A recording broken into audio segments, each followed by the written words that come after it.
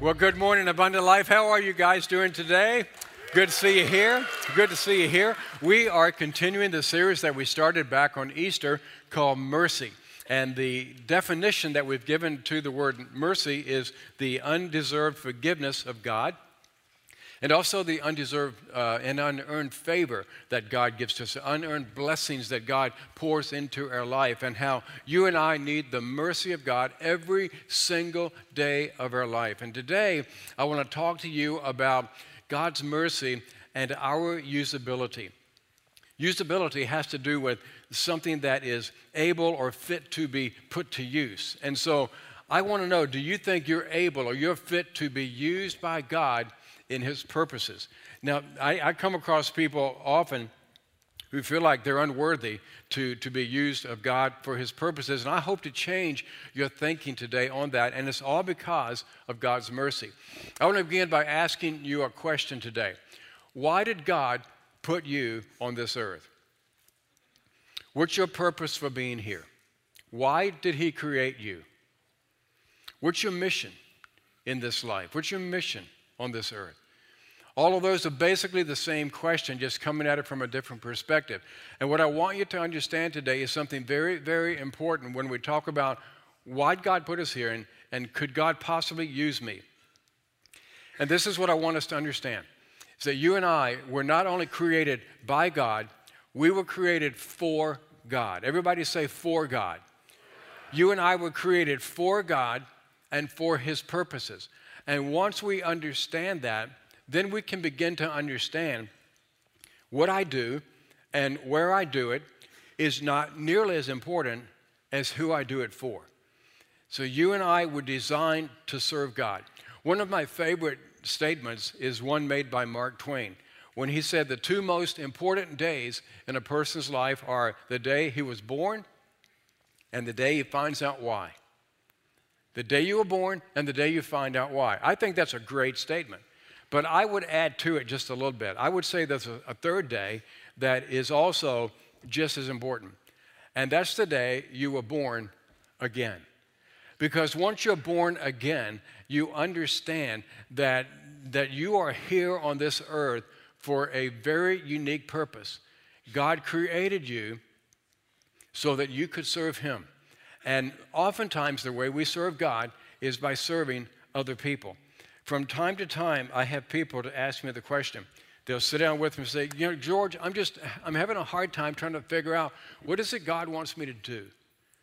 Where does He want to use me? Why did He put me here on this earth? What decision should I make? Should I do this or should I do that? And I often will use the illustration of when Ann and I moved here to start this church, because my belief is that sometimes we put God in this box. And whatever it is He wants us to do, it's got to fit in this box somewhere. And what I think is we make our boxes way too small. And God is so much bigger than the boxes that you and I want to put Him in. And so this illustration to try to illustrate what I'm talking about, when Ann and I moved here to start Abundant Life Church 28 years ago, I was an associate pastor of a church in Indianapolis, and we had been there about 8 years. And it was a wonderful, wonderful ministry. And I was going to become the next senior leader at that church. But God had put it on our heart through a series of events and circumstances and people that we should go start a church. And so we thought, well, that sounds like a crazy idea, but let's think about it. And so we started thinking about it, and so we made several visits and phone calls and stuff like that. And it came down to where, okay, we've got a choice. Either stay where we are or move to Portland, Oregon and go start a church. And we thought, God, what do you want us to do? God, tell us. Please tell us what it is you want us to do. And guess what? He didn't. He didn't tell us. And so I think He just kind of left it up to us. And I think many times God does leave it up to us, because I believe that God directs our steps. And so Ann and I sat down and we began to make a list of all the reasons why we should and move to Portland and all the reasons why we shouldn't. And we made a list of all the reasons why we should stay in Indianapolis and why we shouldn't stay. And obviously, we made the decision to move to Portland, Oregon to start this church. And this is what I believe behind all of that is that if we had chosen, if our list had been longer to stay in Indianapolis, then God would have blessed that. He could have worked through that. Or if we made the choice to move to Portland, Oregon, God could bless that. Because I believe that the box is really big for God. And that once we figure out that we're on this earth for one purpose really only, and that is to serve God, then where you serve Him and how you serve Him isn't as important as that you serve Him. And so we have to recognize the fact that you are created by God, but you are also created for God. And once you can land that plane, now life can be a whole lot easier, and you have more options based upon what are your interests, what are your talents, what's your personality, what's your passion, all of those kinds of things. But the key, I believe, lies in some of the words of Paul when he said in Romans chapter 6, give yourselves completely to God. That's what you've got to do. You've got to just give yourself completely to God, every part of you, because you've been brought from death to life. That's the born again part. You know, the day you were born, the day you figured out why, the day you're born again. That's the born again part. When you were brought from death to life, and now you want to be used by God. You want to, for good, for His righteous purposes. That's why God has you on this earth, to do good, for His purposes. Now, the challenge that many people face when it comes to this whole issue of being usable and God using them is some people think that they're not qualified to serve God, and other people think they're disqualified to serve God. A lot of people, because of their past, they think there's no way God could ever use me for His purposes, and so I'm disqualified because of my past. And other people think because they don't have the right gifts, or they don't have the right personality, or the right whatever, that they're not qualified to serve God. And I want to show you today that that's a myth, that's a lie. And one of the best ways to look at that is to look at the life of Paul the Apostle that God used in phenomenal ways. And almost single-handedly, he spread Christianity throughout the Roman Empire. And Paul had a pretty bad past. He had a pretty rough past. And so we're going to look at his life, and I want to show you today 4 secrets to being used by God. And this is all based on the mercy of God. And so actually the first one is simply that. Never forget, it's all about God's mercy. Just never forget that. It's all about God's mercy. In 2 Corinthians chapter 4, verse 1, Paul starts off by saying, through God's mercy. It's through God's mercy, this forgiveness that I don't deserve, the blessings that I haven't earned, that I had this ministry. He recognized it was by the mercy of God. Now, don't let the word ministry scare you, okay? Sometimes people, when they think ministry, what do they think? They think ministers, okay? Well, I'm not cut out to be a minister, okay? Well, guess what? You don't have to be. You can, take a sigh of relief and a breath. Just take a breath. And you don't have to be a minister. The word minister or ministry is the same as servant or serving. And so all of us have the ministry or the opportunity or the responsibility to serve. Now, not everybody who is a Christ follower is a pastor. You don't have to become a pastor. But if you follow Jesus Christ, you are a minister. And so He's called you to this. And so all of you are going to minister, or in this life that He's given to you, are going to serve in different ways. Many times you call it your job, okay? I'm not talking about your job necessarily. I mean, it may be how you make money and stuff like that, but in the bigger picture, it's your ministry. It's how you serve in this world, how you serve mankind. So some of you are really good with numbers. How many of you are great with numbers? Raise your hand. Yeah, 6 of you. Good, awesome. And all right, and so some of you are great with numbers, and so maybe your ministry or the way you serve in the world is as a banker or maybe an accountant or something like that. Some of you are great with people, and you love people, and you like teaching. Anybody here love people and you like teaching? Oh, more of you, okay. We got the happier side of the equation here. And so your ministry could be teaching in some capacity. It could be as a mentor, as a coach, or in a classroom, or in some other way. And so it could be that. For some of you, maybe your ministry would be like being a politician. Well, yeah, maybe I ought to think about that because I'm not sure that could be a ministry. Or maybe it could be. But maybe you have a heart for politics and you want to serve God by serving your fellow man through politics or whatever it happens to be. What I'm talking about is that whatever you do, you do it because you were created for God. And that's all that is a means through which you live on this earth, you make an income, but for the ultimate purpose of serving God. And you're serving other people. In the book of Colossians, in chapter 3, is this fantastic verse where Paul says, whatever you do, whether it's in word or deed, do it all in the name of the Lord Jesus. Whatever you do, do it as if you were doing it for Jesus himself. This is a principle that my mother ingrained in me as I was a kid growing up. Whenever it was time to mow the lawn, that was my job.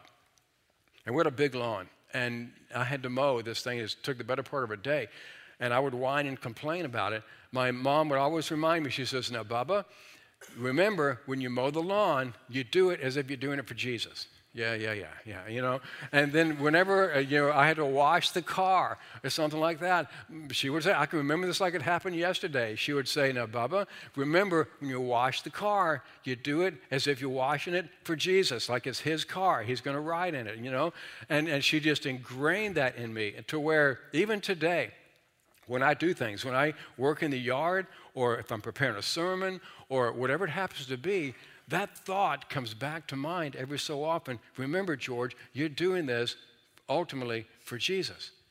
And so once we understand that, it begins to change our perspective. You see, you were created to make a contribution with your life.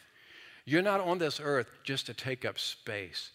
God put you on this earth for a purpose, and ultimately is to serve him because you were made for God, and you oftentimes do that in a variety of different ways.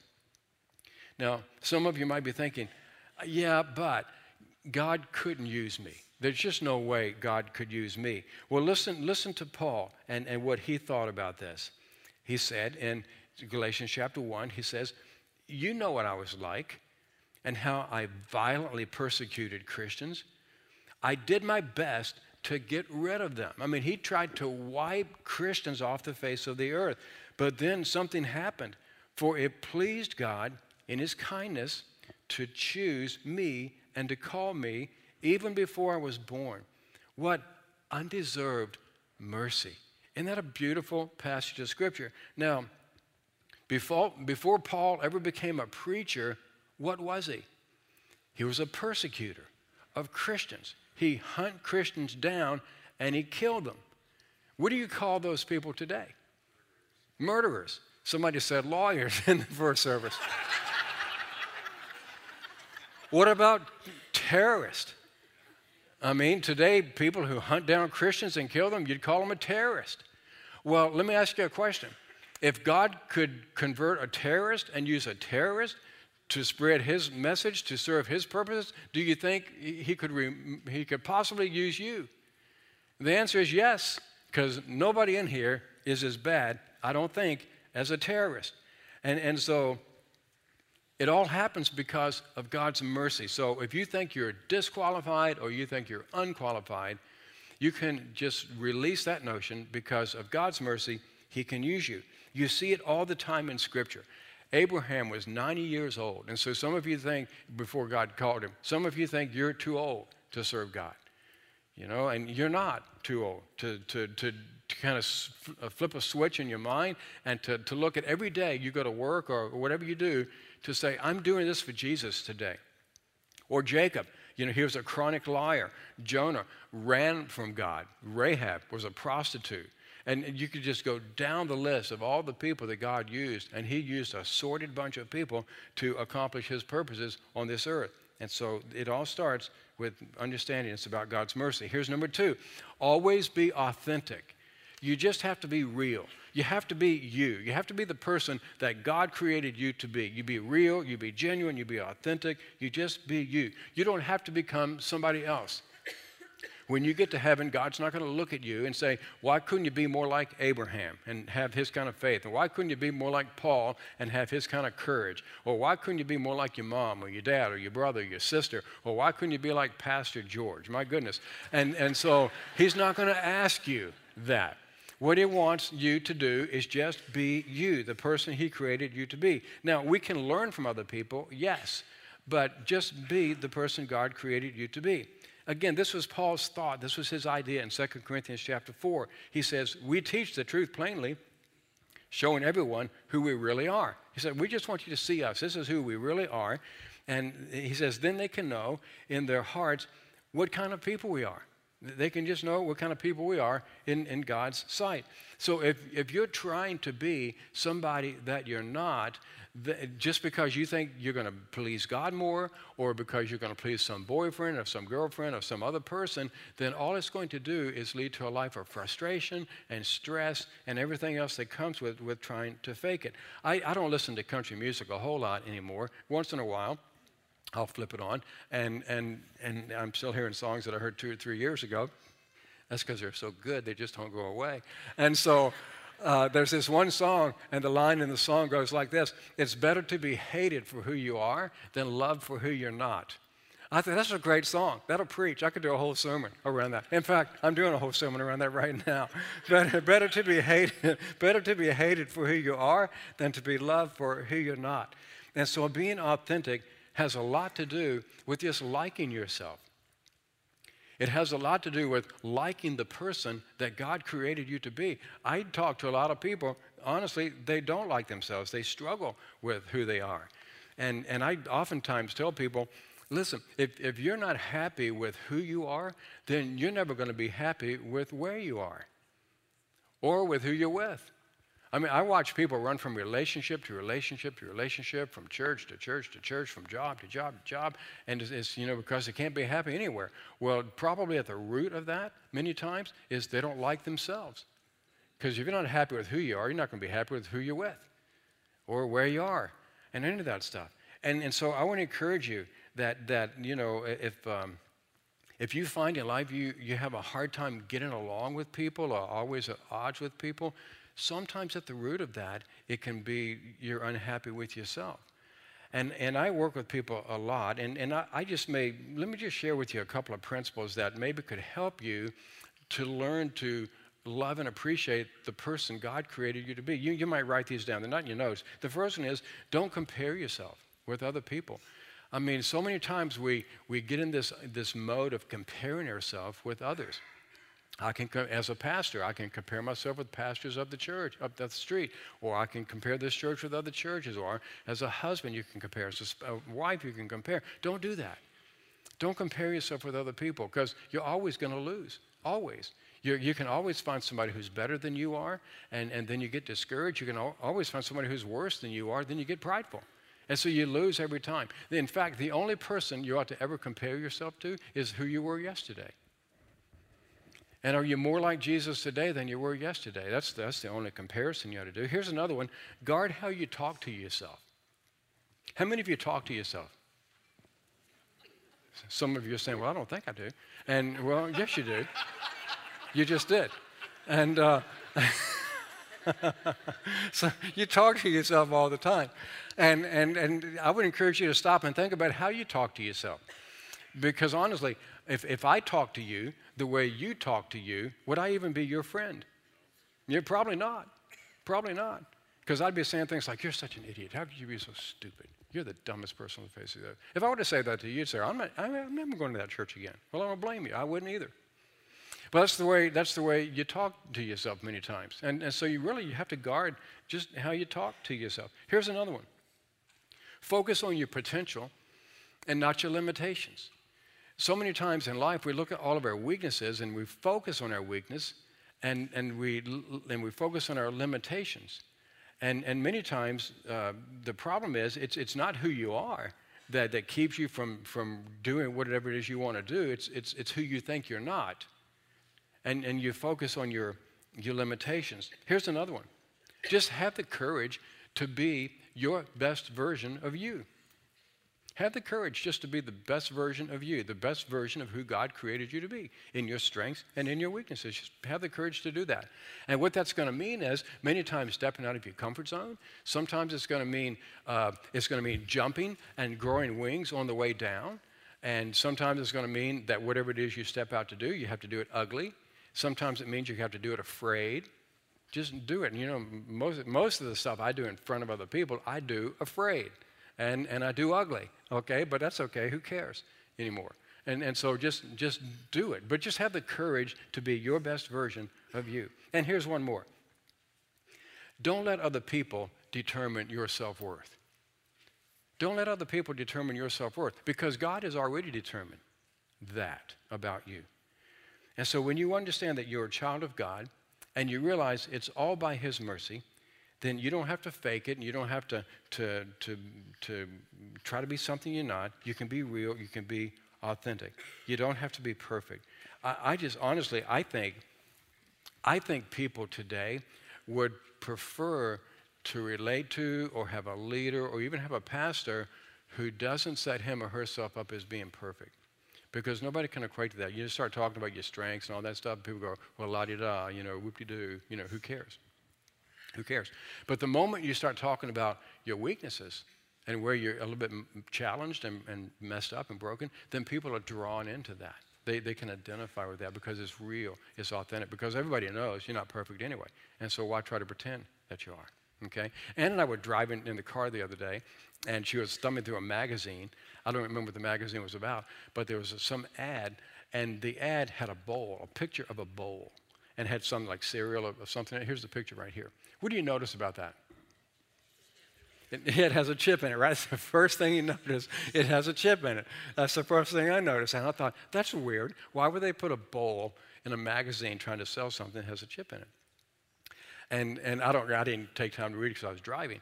But I thought, that's a great illustration of what I'm talking about. I'm sure it has something to do with just presenting a picture of authenticity, of something that's real, okay? So if that bowl was you, what would you do with the bowl? What would you? Some of you would throw it away, right? And a lot of you have kind of thrown yourself away. I'm no good anymore. I got chips and all that stuff. Or you'd take it and turn it around, you know, so they can see your best side, okay? And so, you know, but you like the fact that the chip is there. The reality is we all have chips. And that's just real. It's just authentic. So be authentic. Here's number 3. Remember, it's not about me. It's not about you. In order to be usable for God, you have to remember it's not about you. I'm not the center of the universe. The world doesn't revolve around me. People don't exist to serve me. And they don't exist to serve you. And you're not the center of the universe. And so when I forget that it's not about me, I start taking everything personally. But when I understand it's not about me, then I don't have to take it personally. Again, Paul in 2 Corinthians, in the same chapter, chapter 4, he says, our message, it's not about ourselves. It's about Jesus Christ as the Lord. We are merely your servants for Jesus' sake. This verse has so much in it. He says, all we are is servants, which means I'm on this earth to serve other people, not have people serve me. We're servants for what? For Jesus' sake. In other words, what we're doing for Jesus. This verse reminds me of when my dad used to pray. He always closed every prayer by saying, in Jesus' name and for his sake. And I wonder, where do you get that? Where do you get that? Well, you know, here's where it comes from. Twice in this chapter, Paul uses this phrase, and for Jesus' sake. And so the sooner I grasp that it's not about me, the better off life is going to be for me. This is one of the most countercultural statements and beliefs today, because everything in the world today sends a message that enforces selfishness. You know, it's all about you, or, you know, I've got to do what's best for me. I got to look out for number one. You know, you can have it all, you know, but we do it your way or whatever. And it's all reinforces this message of selfishness. And it's not about me. And so I want you to repeat this phrase with great enthusiasm and great excitement. It's not about me. It's not about me. That's pretty good. That's pretty good. Let's try another one. The universe does not revolve around me. You guys are good. You guys are good. Okay, you got that. And so when you and I can understand that, and you may have to tell yourself that 25 times a day. I mean, it's easy to do it in a crowd here and where the preacher's preaching about it, but tomorrow, when somebody criticizes you, just remember, it's not about me. Tomorrow, when somebody cuts you off in traffic and they race you to the two lanes to one and they beat you out, okay, or you feel like you got to beat them out, just remember, it's not about me, okay? And you get overlooked for a promotion, just remember, it's not about me. You get criticized, remember, it's not about me, okay? And when you can kind of get yourself in that framework, then you don't take everything so personally. And this really gets to the heart of why do you do what you do? Your motive. Why do you do what you do? Because what you do and who you do it for are important, but why you do it is very important. Why is so important. I think why is always more important than what. And especially in the church, because in the church, it's easy to go from servant to celebrity. And I see that happen. You know, somebody steps into a position of leadership, and they were once kind of a humble person, and they get in some position of leadership, and then all of a sudden something switches, and they think they're a celebrity, and they start thinking they have more power than they have, and they start bossing people around, and they think people should be serving them, and all this stuff. And it's easy to go from servant to celebrity. And so Paul reminds us in 2 Corinthians 4, he says, listen, we are like clay jars. All we are is like clay jars in which this treasure, the treasure of the gospel, is stored. And so the real power comes from God and not from us. So we are nothing but clay jars. We're clay pots, right? And you know as well as I do that all of us are cracked pots, okay? All of us have cracks, all of us have chips, and we're all broken to some degree. And so what this calls for is a great sense of humility. When we talk about it, it's not all about you. My favorite definition of humility is the one that says humility, it's not thinking less of yourself, it's just thinking of yourself less. That's a great definition of humility. And so here's number 4. Number 4 is stay focused on eternity. Stay focused on eternity. This is about keeping the proper perspective in life. Because if you and I don't have the right perspective, what's going to happen is we're going to get overwhelmed by the current problems that you're facing in life. If you don't have the right perspective, you're going to get overwhelmed by the uncertainty of the future. You're going to get overwhelmed because you don't have the answers to everything, and you get overwhelmed. And so it's so important to have the right perspective. I want to illustrate that with this rope. I need 2 volunteers, and I'm not going to ask you to hold anything heavy. I just want you to come and hold a rope. Bill, thank you for volunteering. This is going to be simple for you today. You are such a great volunteer. Would you come up too also and help? Thank you. One here, yeah. Yeah. Okay, I want you guys to arm wrestle each other. No. Okay, you take that end and just back up just a little bit, back up, right there. Bill, you grab the other end, find the other end, and just take the other end with you. Take it as far as it'll go, and it's going to go off the stage, okay? So just go. And just take it and stretch it out. I want this rope to help you and me to understand perspective in relation to eternity. Keep on going. Okay, there you go. Okay, now, if this is life, okay, this part, let's say 1 inch right here, this is your life on this earth. Now you hold it. It's your job. You hold it. 1 inch, okay, 1 inch. That's your life on this earth. Let's say you live to be 100 years old. That's it relative to eternity. Okay, that's it. And if you and I can learn to understand and see life from that perspective, it changes everything about the 1 inch. It changes everything about the 100 years that you live on this earth. Because now, all of a sudden, you can deal with the challenges. You can deal with the problems. You can deal with the uncertainty because you know this is not the end of it all.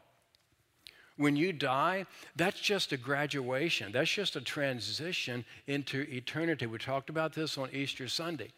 And when you know that and you realize that what you can see around you right now, the skin, the flesh, the people, all this stuff, I mean, that's for the 1 inch. That's it.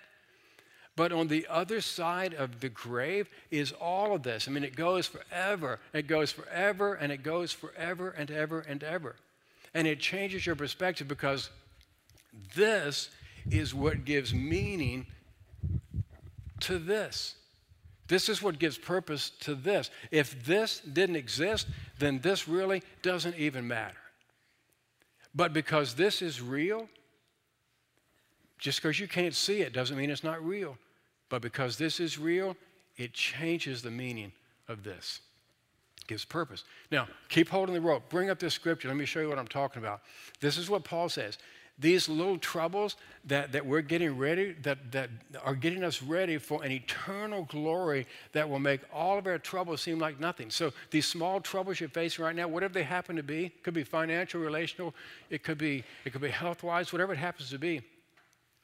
These things, the little 1 inch, is getting you ready for all of this eternity. And if you and I could just grasp what God has for us in eternity, it'd blow your mind. You see, so many people today, all they're living for is this. It's all they're living for is this. That's why they're selfish. That's why they're frustrated. That's why they're worried and concerned and all this stuff, because all they're living for is this. That's it. But if you can flip that switch in your mind to realize, no, it's not about this, it's about this. Once you know that, not only do you know that it's not all about you, now you come to understand neither is it all about now. It's not all about now. It's about eternity. That's what it's about. And so Paul says, he says, no eye has seen, no ear has heard, no mind has conceived what God has prepared. Imagine what God has prepared for those who love him. And so he goes on, and it says in Corinthians, so we don't look at the troubles we can see right now. That's this stuff right here. We look forward to what we have not yet seen. So you've not seen any of this yet, but you look forward to that. And he goes on, for the troubles we see, they're soon going to be over. They're going to be over. If you live for 100 years, guess what? It's soon going to be over. It's going to be over. But joys to come will last how long? Forever. Forever. And if you can just get that perspective of life, then it changes the meaning of life. It changes why God made you. Let's give these guys a hand. Thank you, guys. You can just drop it. Just drop it. You're cool. Thank you, guys. It changes everything. It changes everything. So to come back to the question, why did God put you on the earth? Why did he give you the inch? Why did he put you there? You were made by God, and you were made for God. And so this life is kind of like a warm-up act. It's kind of like a preparation for eternity that God has in store for us. What he wants for you and me on this side of the grave is to live our life in such a way that we honor him. You may think, I'm not qualified to do that. Yes, you are. Jesus makes you qualified. You may think, I've disqualified myself. No, you haven't. Jesus can forgive anything. If he forgave Paul and used him, I know he can forgive you and use you. But it begins with humility. Humility. God resists the proud, but he gives grace to the humble. He wants to give grace, wants to give mercy to you. I'm going to ask if you'd bow your head, and as we close out today, would you just simply humble yourself before God and in your heart say, God, I want to be used by you. And God, I want my life to count for you, whether I'm a banker or a teller or a bus driver or an accountant or a politician or a policeman or a fireman or a doctor or whatever I am. God, I want my life to count for you. And help me, Lord, to do everything I do, to do it as if I'm doing it for you. And it changes the meaning and the purpose of your life. And some of you here today, you need to be born again. You've been born, and you may not have figured out why yet, but if you can be born again by coming to faith in Jesus Christ, well, I'll tell you what, that's not only the most important day in your life now, it's the most important day relative to all eternity. And so today, if you've not come to faith in Jesus, I want to extend that invitation to you. So I'm going to ask you to repeat this prayer after me, if that's your desire. And again, as I always do, I invite you, if you've chosen to follow Jesus, to also pray. Father in heaven, thank you for the life you've given to me. And I realize I need Jesus. And so, by faith, Jesus, I ask you to come into my life. Forgive me of my sin. Give me meaning. Give me purpose. Help me to understand my mission, to serve you by serving others. I pray this in your name. Amen.